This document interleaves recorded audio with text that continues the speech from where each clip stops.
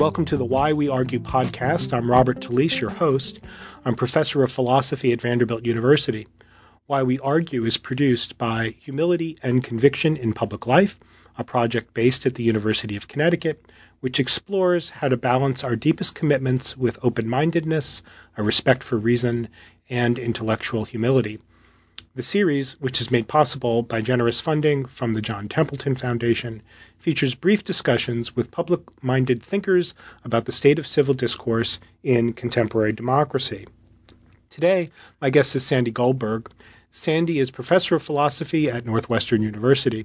He specializes in epistemology and the philosophy of language, but he has particular interest in the social aspects of knowing and speaking. These foci converge in his ongoing work on testimony. Now, Sandy has written lots of articles and several books, including 2010's Relying on Others, and more recently, his 2015 book titled Assertion. He has a forthcoming book that's titled To the Best of Our Knowledge. Oxford University Press has published all three. Hi, Sandy. Hi, Bob. Great to be with you. Well, great to be with you. Thank you for joining me on the Why We Argue podcast. Thanks so much for having me. I appreciate the opportunity. So I thought we might begin with the big picture, if that's okay. Now, as many, but not all of our listeners will know, epistemology is an area of philosophy that is the theory of knowledge. And in its traditional forms, epistemology is concerned with topics ranging from, for example, the distinction between knowing something and being a lucky guesser, the difference between having a true belief and having a belief that's well warranted or well justified. And epistemologists are also, in their traditional mode at least, focused on, the analysis of various core concepts like evidence and reasons. Now, you do quite a bit of work in epistemology in this traditional mode, but you're also concerned with topics that are now organized under the rubric social epistemology. Can you give us a very brief description of what the social epistemologist is concerned with? Sure. If you think back to one of the more influential people in early modern European philosophy, Descartes, you think back to Descartes' meditations when he was sitting by himself trying to rationally reconstruct all that he took himself to know. That was a very individual task or project that he set for himself. In a number of traditions, and most recently in the 20th century, traditions in so-called Anglo-American philosophy in epistemology have recognized that when it comes to knowledge, knowledge is importantly social in many of its dimensions, in particular with respect to the acquisition, storage, transmission, and evaluation of knowledge. That's often a social phenomenon. And so social epistemology approaches these matters from a social perspective, looking into what are these dimensions, how do they affect the nature of knowledge, how do they affect its storage, its evaluation, and so forth. Great. And does that sort of broadening of the scope to include the social, does that also enable the epistemologist to broaden his topic in a further way in that once you see all of the social dimensions of knowledge and the project of gathering it and disseminating it, that there are more clearly normative questions that come into view? Sure. I think normative questions probably come into view in both ways, whether you do epistemology from a Cartesian perspective or from a social perspective. But you're quite right. Once you take a social perspective, there are a whole bunch of questions that we can ask about ourselves. What standards of evaluation should we use as we assess information that we get from other people? What standards of evaluation should we impose on ourselves as we try to give information to other people? These are certainly questions that have arisen. I think that even Descartes would have raised these questions, but I think they acquire a slightly different character once we begin to take seriously that the vast majority of our knowledge actually does come by or through reliance on other subjects. Right. And so I guess that one of the questions that comes maybe even more fully into view with the social picture is normative questions about how people evaluate information, that is, things that are presented to them, as candidates for information in the epistemically creditable sense. That is that once you take the social perspective, some of the epistemologist questions become questions about how epistemic creatures evaluate things that are presented to them as things that they might themselves adopt as beliefs. Right. So, I mean, it's a nice way to put it. Imagine, so Descartes thought, or this is probably not exactly what Descartes thought, but close enough. Descartes thought that if he was going to believe something, then he had to have a certain kind of assurance that he could appreciate from his perspective. And what this meant was that if he got information from other people, he had to ascertain for himself that it was reliable information. If you think about it, that can be a bit of a challenge because often we're relying on others in precisely those situations where we're not really in a position to know what is trustworthy and what is not trustworthy. Now, of course, we can evaluate not just the likelihood that the information is true, but we can also evaluate the likelihood that that person would tell us the truth. That's something that you can do as an individual. My sense is that once we appreciate how much information comes from other people, I think we will appreciate that the task of deciding what to believe may itself be socially distributed. So here's what I mean by that very briefly.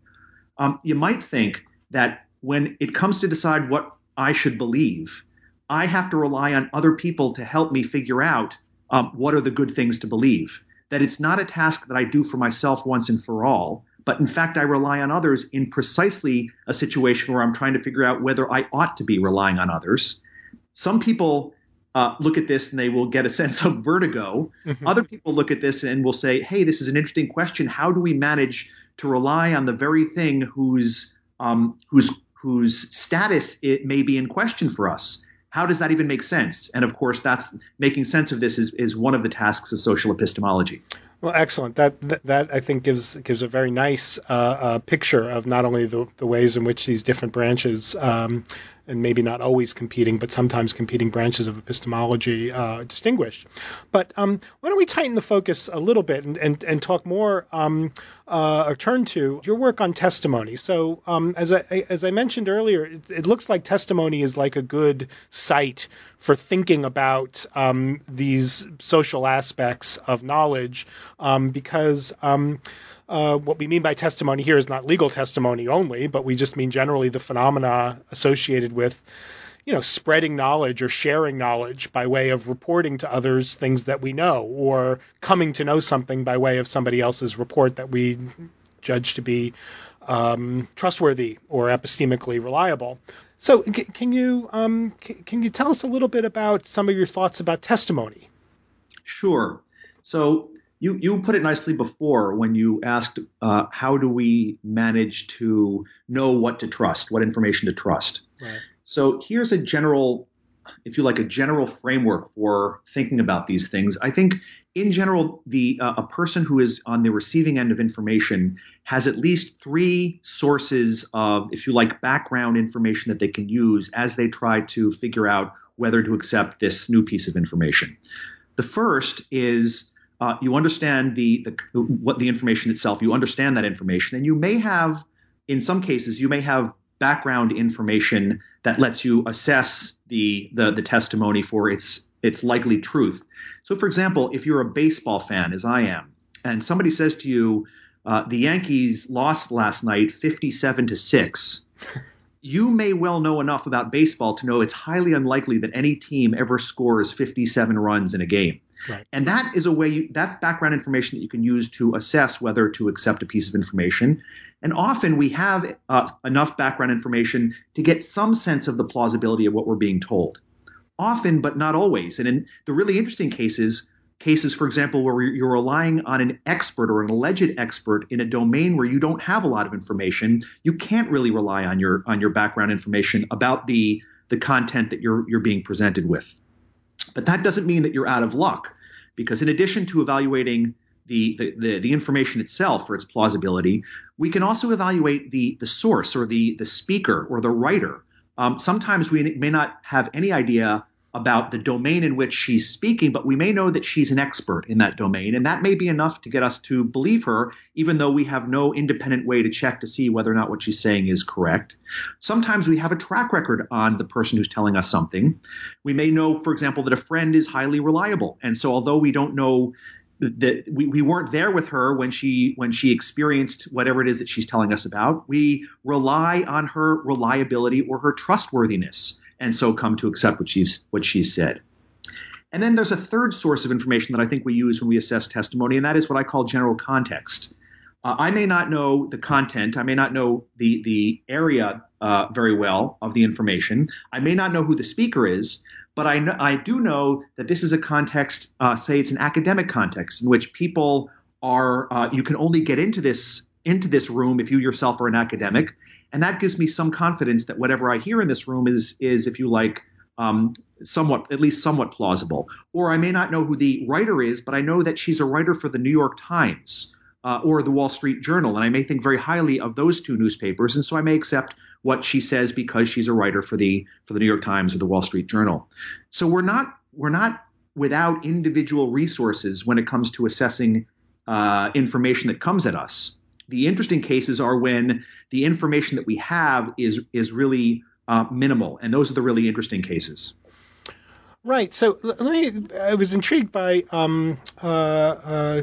all of what you said, but one thing that the third category, the third bit of information that you were describing, one thought I had about that is, well, let me just assert something, and if you don't agree with this, then we could talk about it.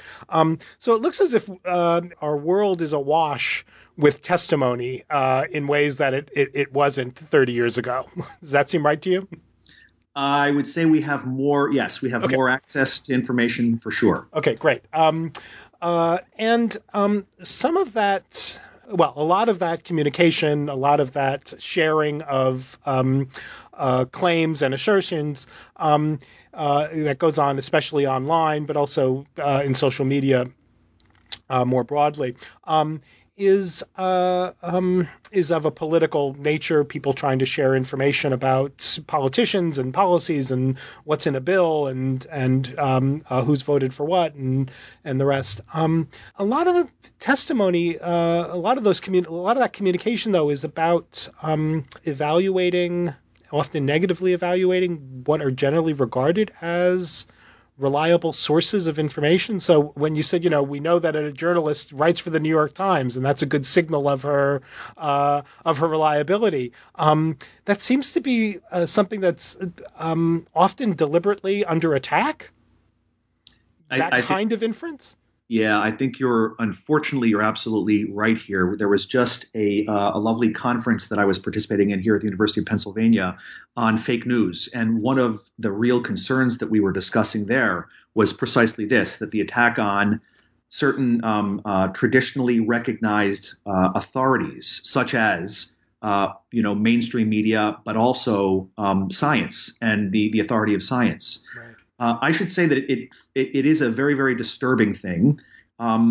Whereas mainstream media have always been, at least in this country, they've always been in the business of making money, and that's always been grounds for some skepticism. I think some reasonable skepticism. At the same time, it's not as if you or I could go out and find out for ourselves what's going on, for example, in Zimbabwe these days, or what's going on in Russia these days. So we're going to have to rely on some extended sources of information.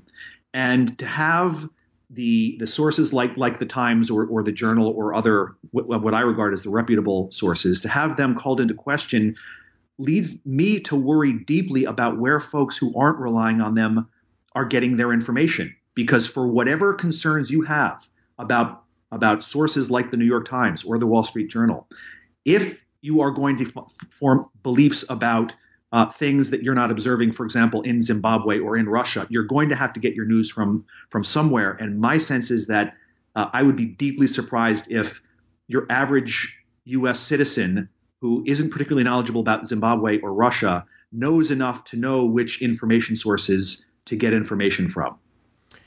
Right, and so that creates all kinds of that's the thin edge of a very disturbing wedge where you can very easily access sources that are very happy to tell you what the reliable sources are about Russia or Zimbabwe, and then other sources that are very happy to tell you that those first sources are also reliable, right? Yeah, I mean, yes, this is the situation. This is the problem that we're facing. That's right.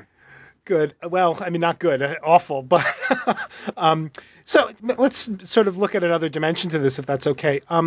So there's a lot of online communication, and some of the concerns that some of the work you've been doing recently has been concerned with the extent to which online communication is anonymized.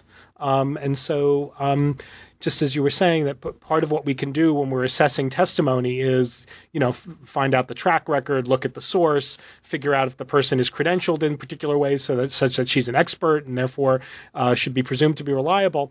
I guess a lot of that story gets very complicated once we're looking at modes of communication where anonymity is not only possible, but the norm. Right.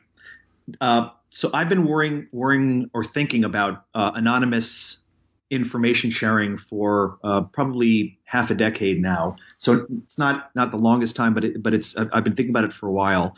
My initial thought was one of skepticism. That is, under conditions when you don't know who the speaker is and often have only minimal information about the context in which the information is being produced, you are really at a major disadvantage in assessing how reliable the information is. And this can be a major problem. But then I realized, and this is actually under the influence of many other philosophers who pointed out to me, that anonymity should be seen from at least two perspectives. It should be seen from the perspective not just of the hearer, but also of the speaker. And there are contexts under which you will not get information unless you allow a source to be anonymous. And of course, in these days of Harvey Weinstein, it's not hard to appreciate why that is. Sure. People who have very, very influential positions or authorities may often have a vested interest in making sure that certain information doesn't get out. And so they will punish people who try to bring that information to light. Harvey Weinstein being a superb example of this, and if you like, an evil example of this. Right. So anonymity actually has two faces. It does create problems, or at least it can potentially create problems for a hearer in recognizing when he or she should endorse information that's coming through. But it also can play a positive role in getting information to come out that otherwise might not get out. Right. And I guess one of the complications then you're quite right that it's got these two faces, and all kinds of cases in which testifying is very risky for the would-be testifier, and anonymity helps to manage the risk. But for the people receiving the testimony, then things get very complicated, right? They get complicated. You're absolutely right. And it's, I should say, not just from the perspective of an interest in knowledge. My first thought, and the first thing that I ever published on this, the analogy that I was using was between anonymous information and what, at least when I was growing up in the suburbs of New Jersey, I used to call bathroom wall graffiti. Bathroom wall graffiti was among the most outrageous kind of allegations that you can find. And it dawned on me at the time, and it certainly continues to dawn on me as I think about this from a more refined philosophical perspective, shall we say. It dawned on me that anonymity allows the speaker to say things that he or she might not say in public because of the element that he or she would be ashamed to say so. And that actually, that shaming is not always a negative thing. I mean, when you think about bathroom wall graffiti, it seems to me that some of those things were shameful and should not have been said, and it would have been better for people to have felt the sense of shame and not say them. And certainly, I don't think I'm telling anyone something that you don't know when I tell you that a lot of anonymized commentary on blogs and on other websites are outrageously shameful and disgusting and despicable. And this is another one of the real problems that we confront when we look at anonymous information coming through if you like, websites. Right. So let me just say something I know you will agree with. Jersey is a very philosophical place. As a fellow native, all kinds of occasions for philosophical thinking by just living in that space. So, I guess one of the concerns, though, is a kind of hooliganism that can occur when, particularly, we might think maybe on the blogs, where you've got everyone communicating under some kind of either pseudonym or anonymized in some way. And it looks like that is a context in which rumors and hyperbolic, crazily exaggerated, terrible allegations, all kinds of things can happen in those contexts. What's a person who's trying to figure out what's what? What can one do? That's a great question. So I have only a couple of thoughts here. Thoughts that I've run by other people before, and I'm not entirely sure how confident I am in them. But if you're confronted just with anonymous information on a website and you don't know who wrote it, it's clearly you don't know who wrote it, you don't know the context under which it was produced, especially if you don't have a lot of background information on the topic, you're going to be very, very much at a loss as to what to do. And there may not be much that I can suggest that would enable us to figure out what to do or what to believe. One of the things that's really difficult to think about these days are anonymous allegations, for example, of sexual harassment. Right. I think it's my sense, and I suspect it'll be the sense of many of your listeners, that for many, many years, the benefit of the doubt went to the would-be attackers or harassers. And those norms, I think right now we're in the process of renegotiating those norms, or the things that we expect of one another. I think that's actually a good thing, because I do think for too long, too many people who were the victims of sexual harassment, sexual assault, and rape were not believed. And I think the time has come for us to change the ways in which we receive information of that kind, even when it is anonymous.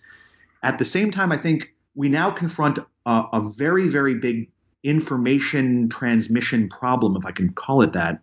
Somewhat pompous sounding, I apologize. And that is, can we think of regimes wherein we can somehow have information filtered so that while it remains anonymous, nevertheless, there's enough filtering going on so that even though it's anonymous, the fact that it is anonymous need not send a signal that it's not to be believed. And there are a variety of different ways that people can that we might have these so-called regimes of filtering information. You can imagine a website in which there is a webmaster who, this is obviously inefficient, but who has a sense of who is sending information in, and she is knowledgeable about what is reliable and what is not. And so while she allows the people to post anonymously, she herself is the filter. That's one way to try to do this. Another is, if you take a look, for example, at the New York Times, one thing that it's done recently in its